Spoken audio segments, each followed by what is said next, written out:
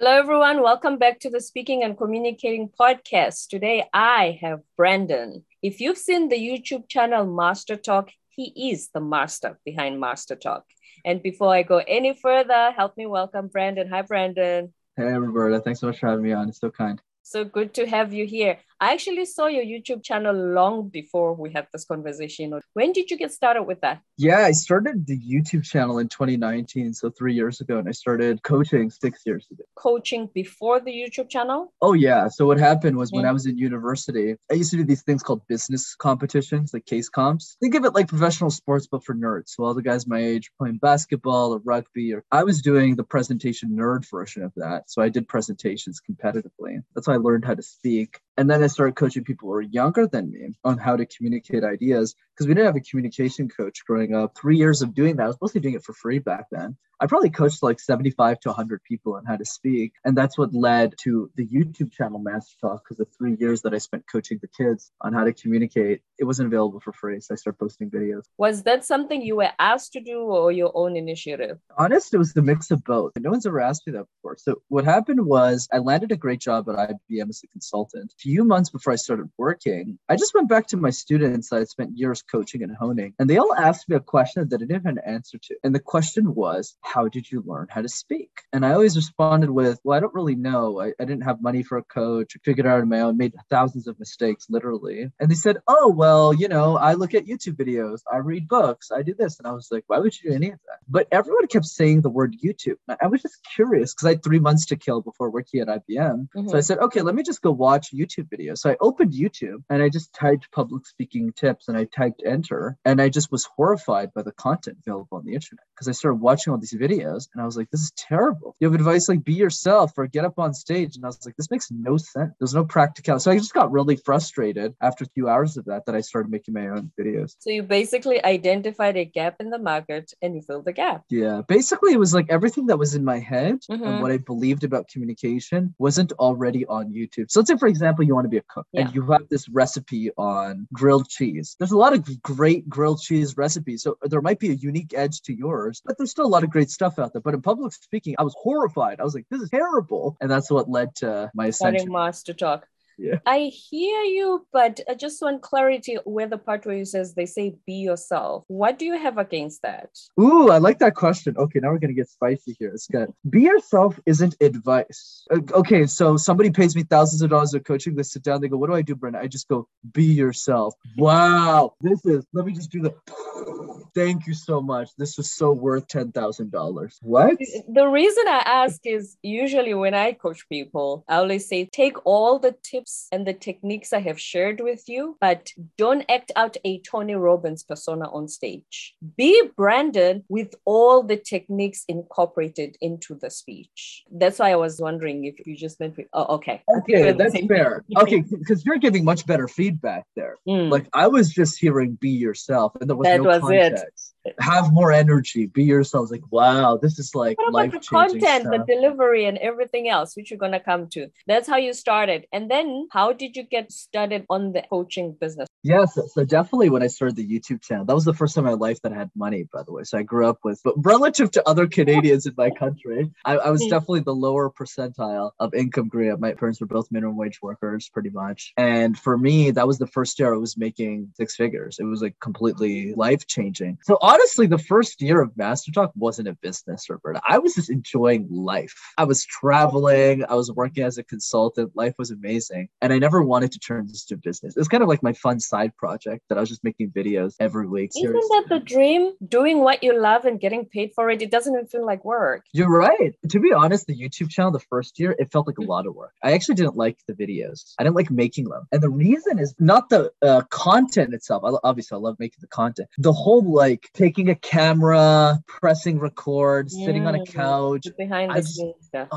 Obviously now my team handles it for me, which is like a godsend.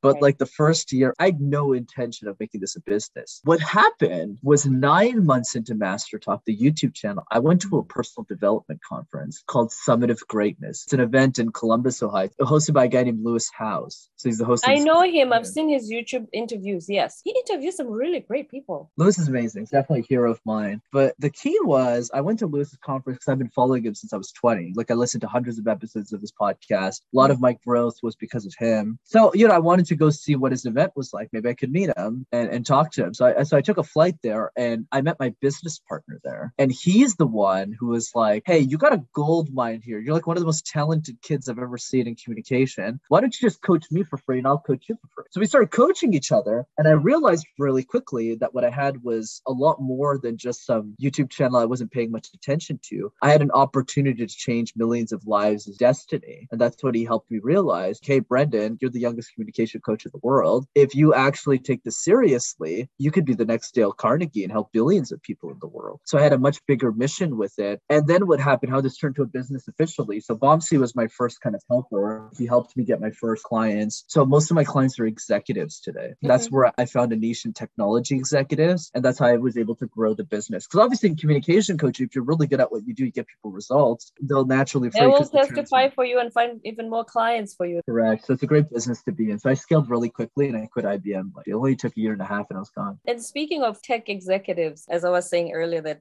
even my first job back in the 90s, I worked with engineers and I realized that in the tech industry, usually that's one of the skills that's not emphasized on, because as a society, we box nerds into, oh, you're just socially awkward. You're just good with computers and you sit there quietly and do your brilliant work. And so some of them, they do embrace that personality. And as they go up the ladder, the communication part becomes, how do you find that when working with them? What are some of the things you can share with us? I mean, you probably know just as much as I do, Roberta. So it's humbling that you're asking me that. But yes, I mean, you're absolutely spot on. So what happens with these engineers, people in STEM, tech, science, and technology, they do really well early in their careers, right? So their salary increases really, really rapidly. The task that they do increases rapidly. Their delivery is exceptional. Most of them are talented. And then at some point they block because they realize at some point in their career that everything they did before, they can no longer do if they want to get promoted. Because if you want to become a vice president of engineering, you want to become a VP of software, you want to become a VP of infra. Well, if you want to get to that level, most of your job is people management now. You have to talk to people. You have to engage. You're a project manager. You no longer do the project work.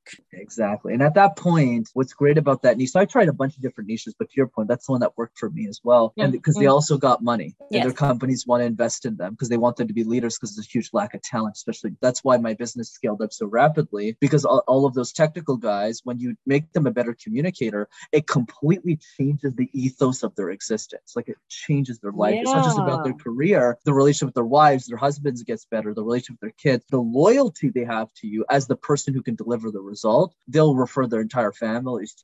In the same way you do it with your incredible clients, I'm sure. Appreciate that. Thank you, Brandon. Have you heard of the statistic? More people are afraid of public speaking than they are of death. You probably have. Heard that and that's one of the things I don't like about the industry, but sure, give me the question. When you hear that, what comes to mind? Here's what comes to mind.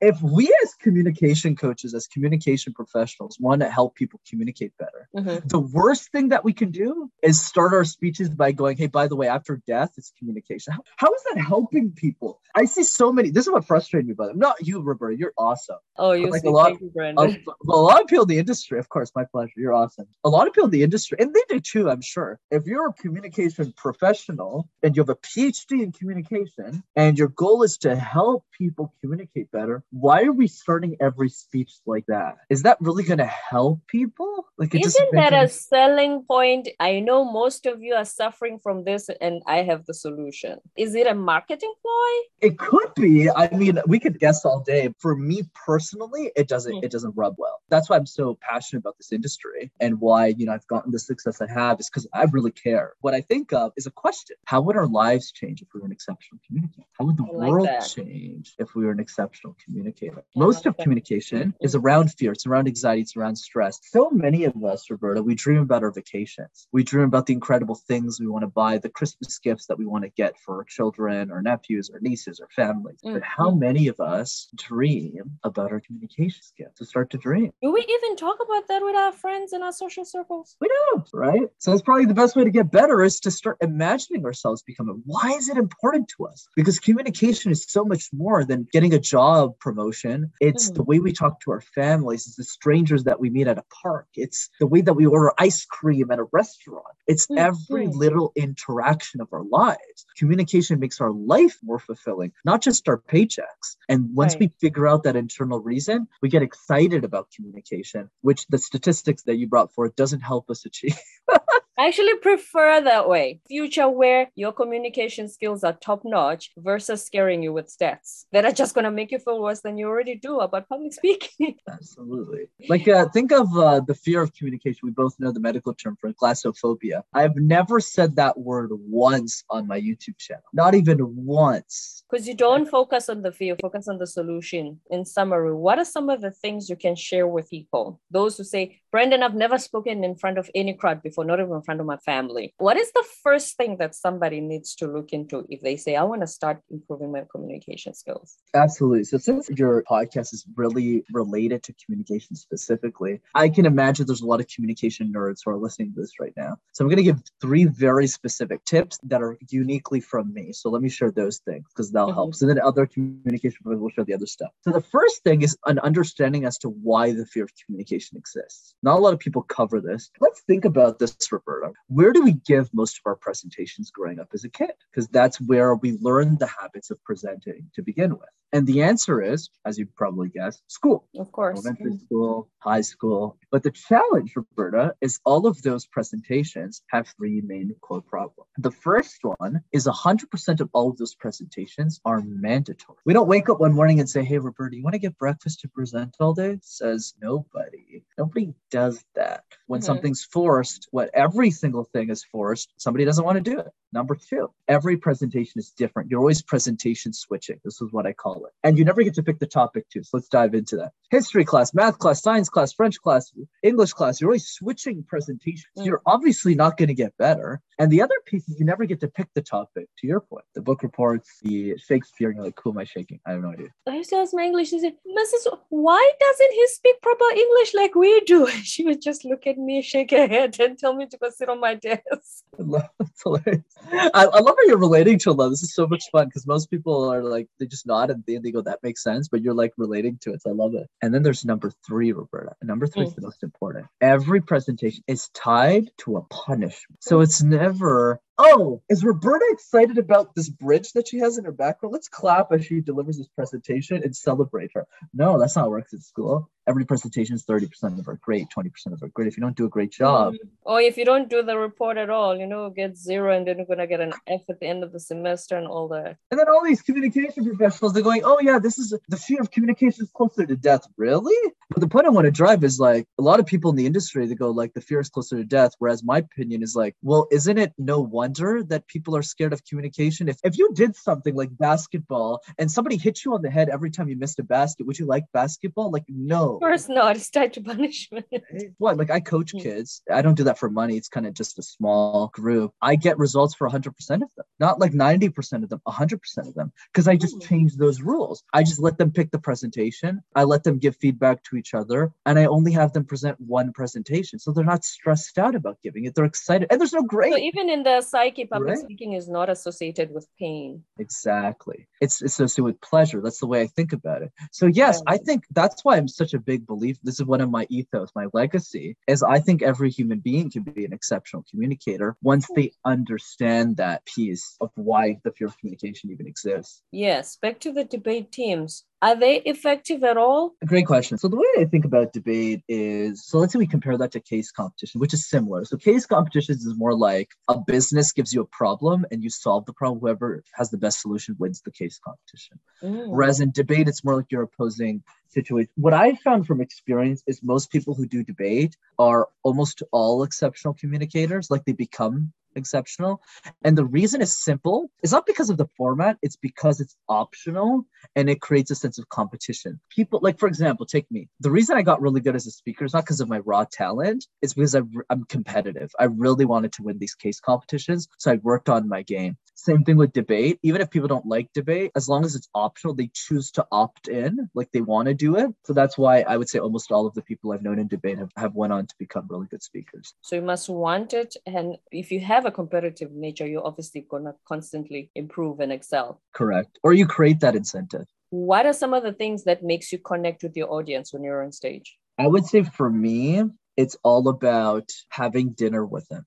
So what do I mean by this? Because a lot of people ask me, how do you engage your audience? I always ask a simple question, like how much do you here for? And it's always very little. I always say to my clients, and I'll quote that, is the good communicators, good speakers know their audience. But exceptional communicators understand their audience more than they understand themselves. So let me start that again. Good communicators understand their audience as well, but exceptional communicators, world-class communicators, top-notch communicators understand their audiences more than they understand themselves. So what's the difference there? It's very big. So when you're an exceptional communicator, you're not just delivering a presentation. Your whole presentation is the entire atmosphere you're creating. It's the conversations you have after the presentation is over. So I've had long dinners with a lot of my friends still to this day, where I ask them questions about public speaking, get their pain points. But because I'm spending those hours, I'm getting to know them, getting to know their personality, who they are, what do they dream about, what do they care about. So I'm able to message my presentation better to the audience. Feed into that. Exactly. Like think about this podcast right now. I usually don't talk about where the fear of communication comes from, but since I know intellectually that if this is a communication podcast, there's a lot of nerds who are listening to this right now. I want to go into levels of detail that they would be fascinated that no other professional would talk about on a show.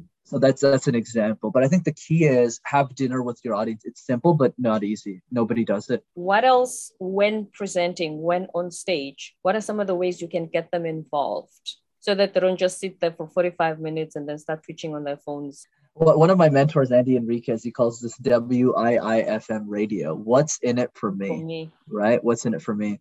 This is a strategy I use. I recommunicate the thoughts that are in my audience's heads back to them. So I'll give you an example. Let's say I'm giving a keynote. I might say something like this. I'm sure all of you are looking at me and probably thinking, well, Brendan's a great communicator, but I can never do that. I can never get on a stage. I can never share an idea. But let me tell you, when I got started as a kid, and then so notice how I'm communicating my audience's thoughts out loud. So they go, oh, that's exactly what I was thinking. Is this dude like a mind reader? Yeah. Remember when we were talking earlier about online coaching and I said you are required to speak their language. So by then they're engaged, they throw away their phones. They really want to hear what you have to say. Exactly. And that's why the dinner is so important. What else can you do to get them involved? I would say that's the big one. That's the easiest one. The other one is don't be shy to take risks. I'm a big believer in testing with small audiences before you try bigger ones.